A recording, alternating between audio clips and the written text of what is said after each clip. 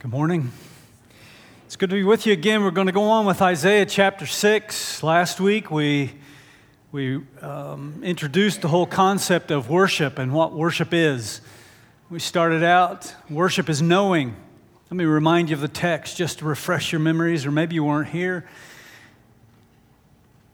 Isaiah 6:1 says, "In the year of King Uzziah's death, I saw the Lord." Significant because transition between kings introduced lots of uncertainty into their lives of that day. I saw the Lord. Adonai is the word. The sovereign of all things, the king par excellence, the one who has no rivals. That's the way God revealed himself to Isaiah in this season of uncertainty. And he was sitting on a throne, lofty and exalted, with the train of his robe filling the temple. Seraphim stood above him, these brilliant angelic beings, each having 6 wings. With 2 he covered his face, with 2 he covered his feet, with 2 he flew. And one called out to another and said, "Holy, holy, holy is the Lord of hosts. The whole earth is full of his glory." The only response these angelic beings as they looked on Adonai is, "There's nobody like you. There's no king, no sovereign like you. The earth it takes to contain your glory, for the whole earth is full of your glory." And we didn't even look at this verse 4 last week. The foundations of the thresholds trembled at the voice of him who was calling out while the temple was filling with smoke. This presence of God rocked the house. The strongest, most significant places, the threshold, the foundation of the thresholds trembled. What we're going to see this morning then is the response to this vision that Isaiah had. We're going to see Isaiah's response, and then we're going to see the response to his response, and then we're going to see the response to the response to the response, all right? So that'll let you know where we're going. You can track where we're at as we go along here. But first of all, we're going to get a glimpse of Isaiah's response to this vision of the divine.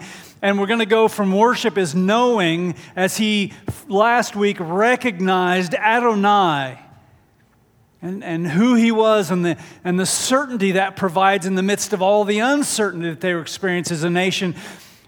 But his response is different, summed up in a single word: woe is me.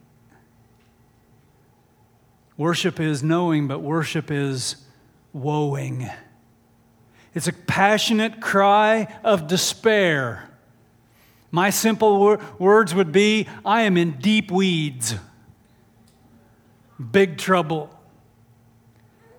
The New Living Translation said it this way: "It's all over. I'm doomed, for I am a sinful man." That was Isaiah's response in verse 5. He said, "Woe is me, for I am ruined, because I am a man of unclean lips, and I live among a people of unclean lips. For my eyes have seen the King, the Lord of hosts." A passionate cry of despair was Isaiah's response to this vision of God that he had seen. He recognized, along with the seraphim, that there's nobody like this God. Nobody measures up. And as Isaiah saw that, this awareness within him became very personal. I'm in big trouble because I don't measure up to him. There's no way that I can. I'm ruined. I'm doomed. It's not an uncommon response when we find ourselves in the presence of God. You'll find it repeated throughout Scripture. Remember the prodigal son as he came home and encountered his father? It was an acknowledgement of woe. "Father, I have sinned in heaven and in your sight." It was a woe moment for the prodigal. In Luke chapter 18, we find 2 men headed into the temple to pray. One was a Pharisee, and he had all sorts of ways There was no woe in his heart. He had all sorts of reasons that he should be accepted before God. Things that he did do and things that he didn't do, as opposed to the publican, the old tax collector, the outcast. He couldn't even raise his eyes to heaven. He was having a woe moment. And instead he said, God, be merciful to me, the sinner. Interesting if you're into the English, the sinner. Not a sinner, the sinner. As far as he was concerned, he was the worst. Well, you say, that's not really fair. I don't know. The Apostle Paul called himself the chief of sinners, remember? That's standing in woe before God.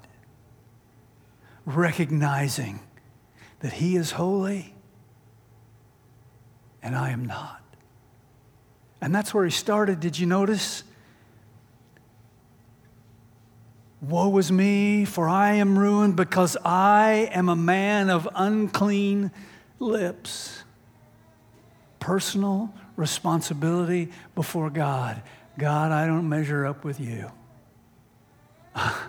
On my own, I'm not like you, God. And he expands it out. And by the way, I live among a people of unclean lips. We're all in the same boat. None of us measure up to your holiness, God. We sing about that with some regularity, but you know, the danger is we kind of move past those words pretty easily, don't we? I mean, they come out here, but we haven't really processed them here, and often they're far from our heart. We sing Amazing Grace, how sweet the sound that saved a wretch. That's a woe moment. An exclamation of, God, I'm not like you. I need your grace. There's another one we're going to sing an updated version of here in just a little bit. Alas, and did my Savior bleed, and did my sovereign die? How's that next part go, that next line? Would he devote that sacred head for such a worm as I? That's a biblical concept. You get back into your Psalms. We changed it because we didn't like this worm theology business, but I'm just telling you, that's a woe cry by the hymnist. It's a cry of woe. You see, we sing those things, but we don't relate to them real well because I'm afraid that what's happened, we've swung our pendulum away.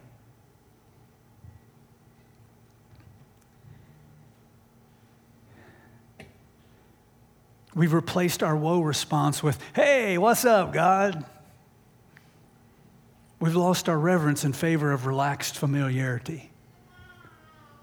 And listen, I know all about being a friend of God. We sing about that too. I mean, I'm not saying I know all about it, but I'm familiar with that concept and pursue that personally.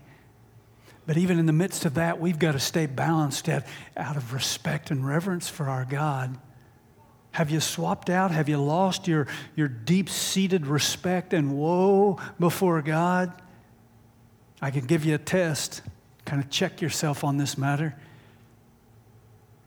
When was the last time you became aware of a sin issue in your life and your heart was grieved? When was the last time you recall being convicted by the Spirit of God of some manner of disobedience on your part, and you humbled yourself and sought His forgiveness? See, if you can't remember the last time, then you've moved from woe to a relaxed familiarity. We've lost track of the holiness of God.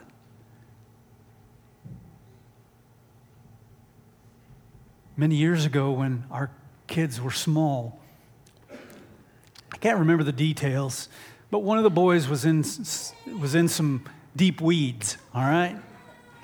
And I wanted to make sure he felt the impact of this woe moment that he was in before his earthly dad, all right? Decided it was going to be a teaching moment. And so I'm leaning in with all this stuff and really wanting to get the concept of this down, that this, whatever it was that he had done was inappropriate, was not going to be tolerated. And then thought, well, I'll just get a little God business in here too. And said, son, how do you suppose it made God feel when you did that? And I don't know if I'd been talking so long that he'd been planning a response or not, but it didn't take him long, and he fired right back at me. He'll get over it.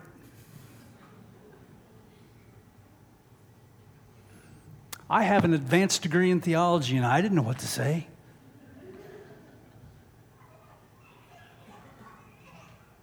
Sad part is, while I may never speak those words with my mouth, I'm fearful that I treat him that way with some regularity.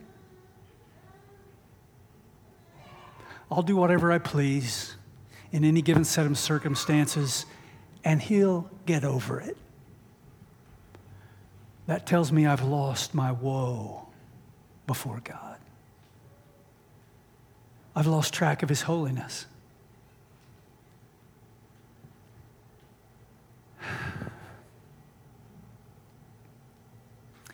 As Isaiah went on, he expanded his thoughts further. He focused on his unclean lips, which seems a little odd to me. You know, when I think about my brokenness, my sinfulness before God, my lips aren't necessarily the thing that come first to mind. I can think of a lot of other things that might. But Isaiah was familiar with the concept that Jesus would communicate clearly later as he was confronting the Pharisees with some of their external obedience to God when their hearts were far from him. And he had this to say, the things that proceed out of the mouth come from the heart, and those defile the man. For out of the heart come evil thoughts, murders, adulteries, fornications, theft, false witness, slanders. These are the things which defile the man. But to eat with unwashed hands does not defile the man. See, it's what comes from the heart, and the heart is manifested through the mouth. From the abundance of the heart, the mouth speaks. And so, in this moment, suddenly in front of the holiness of God, Isaiah immediately thinks of how his mouth reflects his heart, and he knows his heart. Not like God's. Not on his own. His heart's going his own direction. Wants to do things his own way.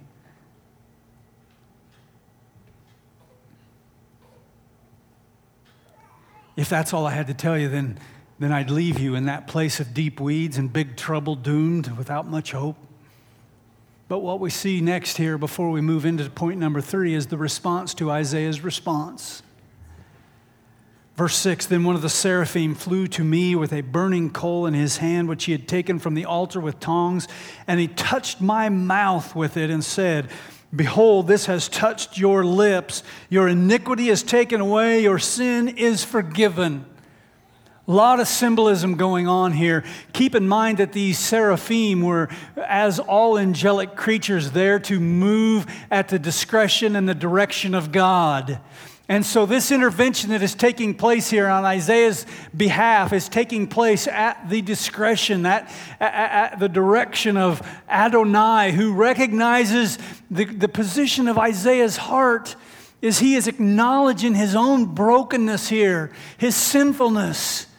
He acknowledges that, and what does God do? God intervenes. God intervenes and provides remedy for his brokenness so that his iniquity is taken away, his sin is forgiven, and suddenly that which Isaiah was so impressed by that was separating him from God, it's gone. The way is clear. Now, we don't take, I don't want you going out of here hunting for a seraphim to put a hot coal on your lips. Because what we have is the advantage of like over 2,700 years of God continuing to unfold his plan. And we know that God's intervention on our behalf took place on the cross outside of Jerusalem as Jesus went and suffered and died to make available to us what Isaiah experienced symbolically right there, an intervention of God that allows our sin to be forgiven so that we are no longer left in a place of woe, but we can be reconciled through faith in the person and work of Jesus. You see, we're not left in woe. We might say we are woe no mo, right? That's about as creative as I can get, you know? Sorry. Oh, my. You know, John Newton wrote Amazing Grace. You know that name, maybe. You might not know that his mother died when he was young, and his father took him to sea, where his father was responsible for transportation of African people from their homes to the New World, where they would be serving their lives as slaves. John Newton witnessed that as a boy, grew up in that environment, brutal lifestyle, ultimately captained his own ship in the slave trade until God intervened and he had his own woe moment and eventually wrote that song, Amazing Grace.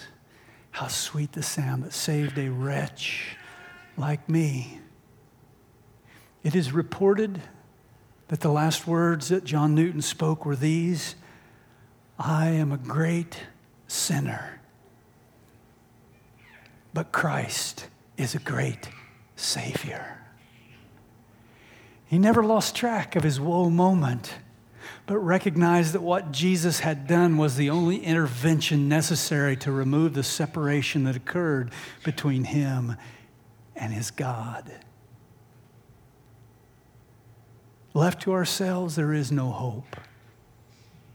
But once Jesus comes into our lives, we are not left in that place of woe.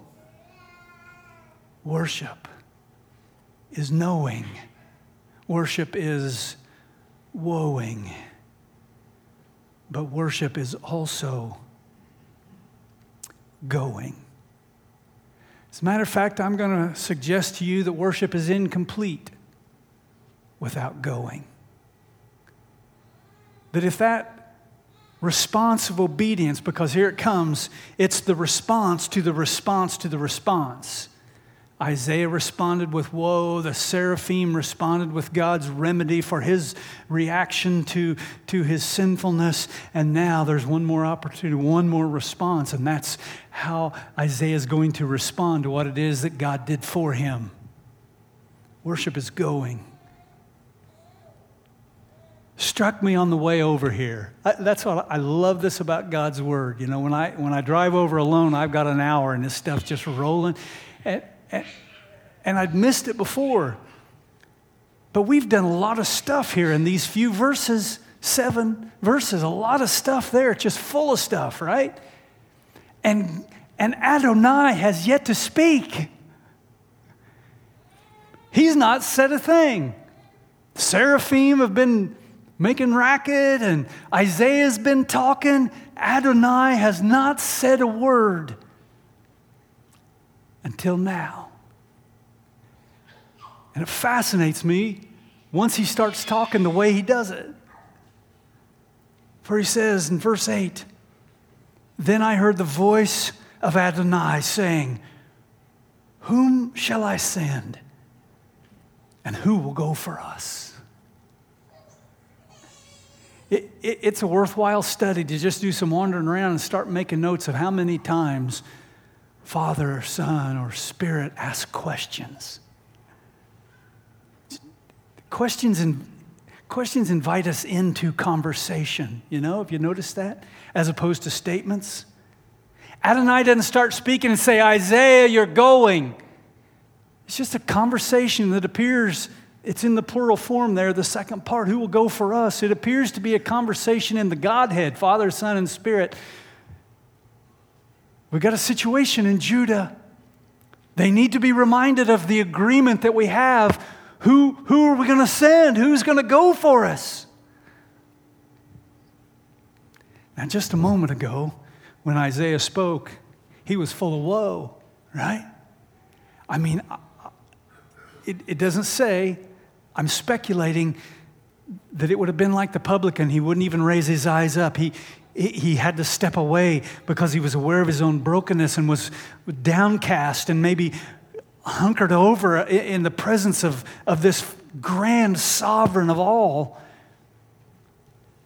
But when Isaiah hears this question, this invitation, I think his countenance likely changed, and it would have went from that cowering before the holiness of God to something that would have looked more like that. Hey, God, here I am. Send me, send me.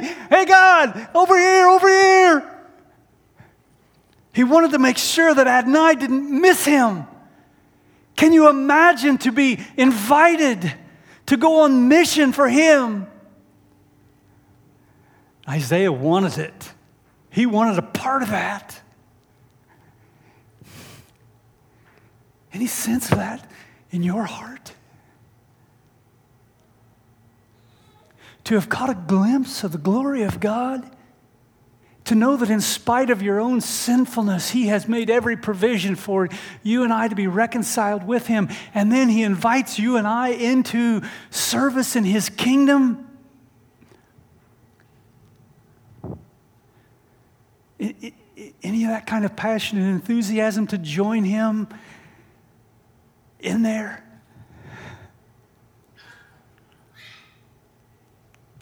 It's a natural response. Expected response. It struck me a little bit. Does it seem strange to you that Isaiah doesn't ask for more details before he volunteers? The superintendent used to come out of his office into the study hall where I went to school, and he'd say, I need 3 volunteers, you, and you. Come on. There was no waiting. That sounds like a military, right, guys? I was not there, but I've heard that's kind of how that happens there. Now Isaiah, he heard this opportunity, this question asked in the presence of deity, and he's got his hand in the air. Got his hand in the air. Here am I. Send me. Didn't ask for details. What kind of additional information would you have wanted before accepting the mission? Would you want to find out if maybe there was a little wiggle room for some negotiation, just in case there was some fine print, that you didn't realize? Would you just maybe? Not Isaiah. Not after what he'd seen and experienced. A glimpse of God, God's intervention, cleansing of his lips. By the way, just a little side note so I don't forget it. I forgot at first service. It's interesting that the focal point of the cleansing comes to his lips, and God's going to send him to do what? Speak. That's interesting to me.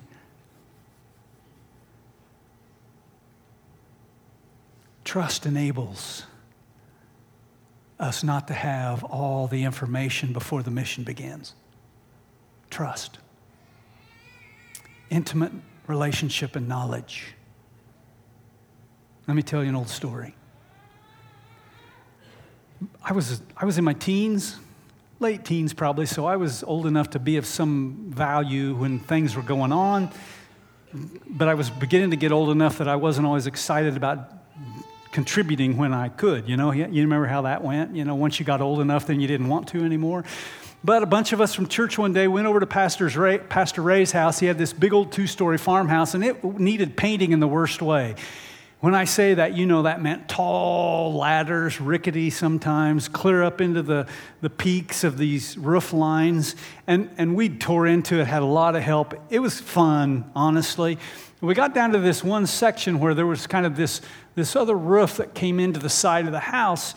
And this section right here was tall enough that we stood on the roof, sort of, and got painted all we could reach, but there was one little section up there yet that we couldn't reach off our ladder, and it was on this incline roof.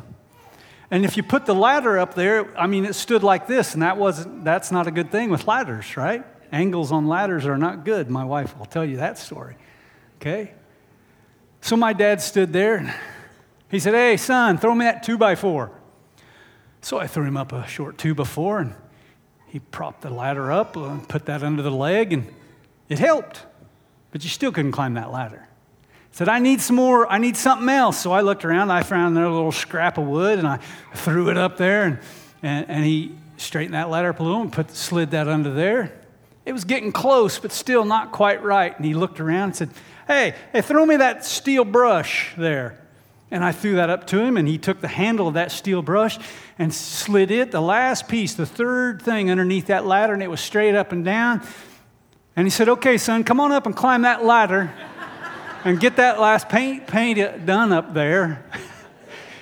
Mind you, I do not recall that it was a question or an invitation. It was a statement. But as best I recall, I didn't hesitate. I didn't negotiate. You know why? Because I knew who was holding the ladder. I knew my dad had hold of the ladder. And if Dad's got your ladder, you're going to be okay. And I knew him well enough to know that if there was a fall coming, I wouldn't go alone. He'd go with me. He'd go with me.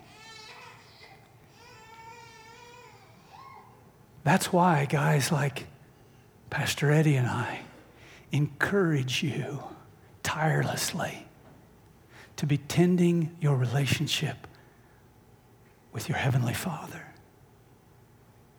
and His Son and the Holy Spirit. Because trust, no matter what, when the mission is presented to you as an opportunity, it will come as a result of your knowing Him. You won't feel a need to negotiate. You won't feel a need to have all of the details because you know He's got you. And wherever He is the place to be.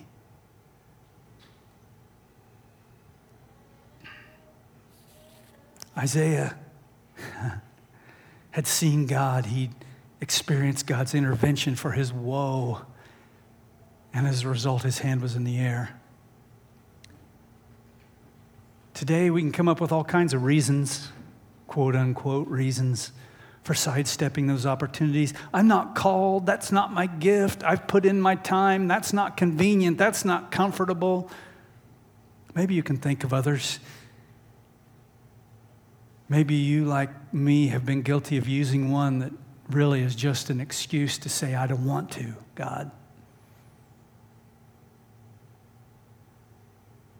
You know, usually these things are so hardwired into our spiritual DNA, these opportunities that come before us. Generally, nobody else is really aware of them. They come to us, unique to us. I did my best to teach you that a few weeks ago as we talked about the cycle of grace. And when we got to number 3, the significance that God has equipped each of us with. That's what we're talking about here.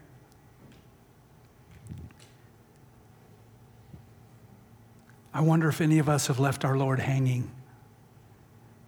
You know, He posed the question in our presence. Who will I send and who will go for us? And we have yet to respond.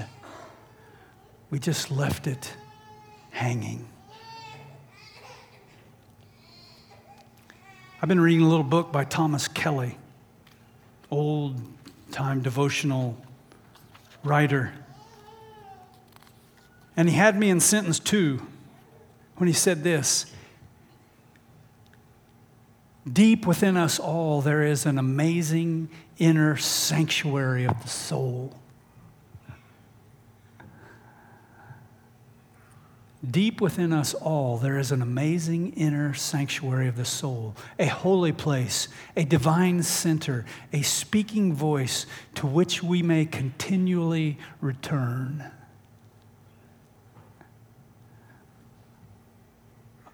I think that's where Isaiah saw Adonai, that amazing hidden sanctuary in his soul. And if you know anything about Isaiah's ministry, you know he probably had to go back there with some regularity to keep going. I like that. But I mention that to mention this. Late in the book, he says the loving presence, those are caps. He's using that to refer to God. The loving presence does not burden us equally with all things. We're in the context of these opportunities that are presented to us to join Jesus in his unfolding of the kingdom in the here and now. And he doesn't give us all the same opportunities, but considerately puts on each of us just a few central tasks, a few primaries. Those are my words. As emphatic responsibilities.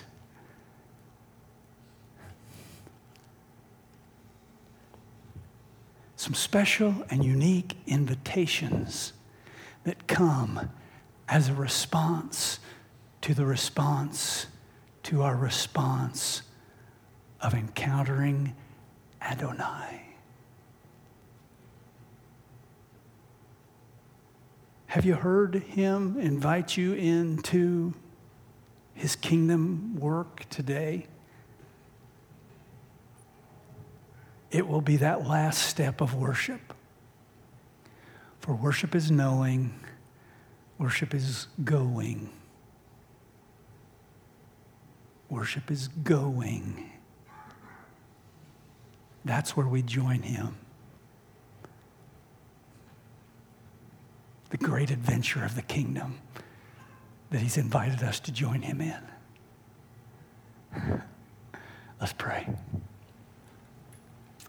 Father, thank you for this time to share together. Thank you for your word, carefully preserved, inspired, infallibly for us. Lord, I pray that you will continue your work of drawing us to yourself and helping us to see ourselves in light of your holiness, to experience your intervention and your call. Yeah, they don't all look the same, but the call comes. Lord, help us to respond in obedience as an act of worship. Thank you for the cross. It gets us positioned to know you, to join you. In Jesus' name I pray, and amen.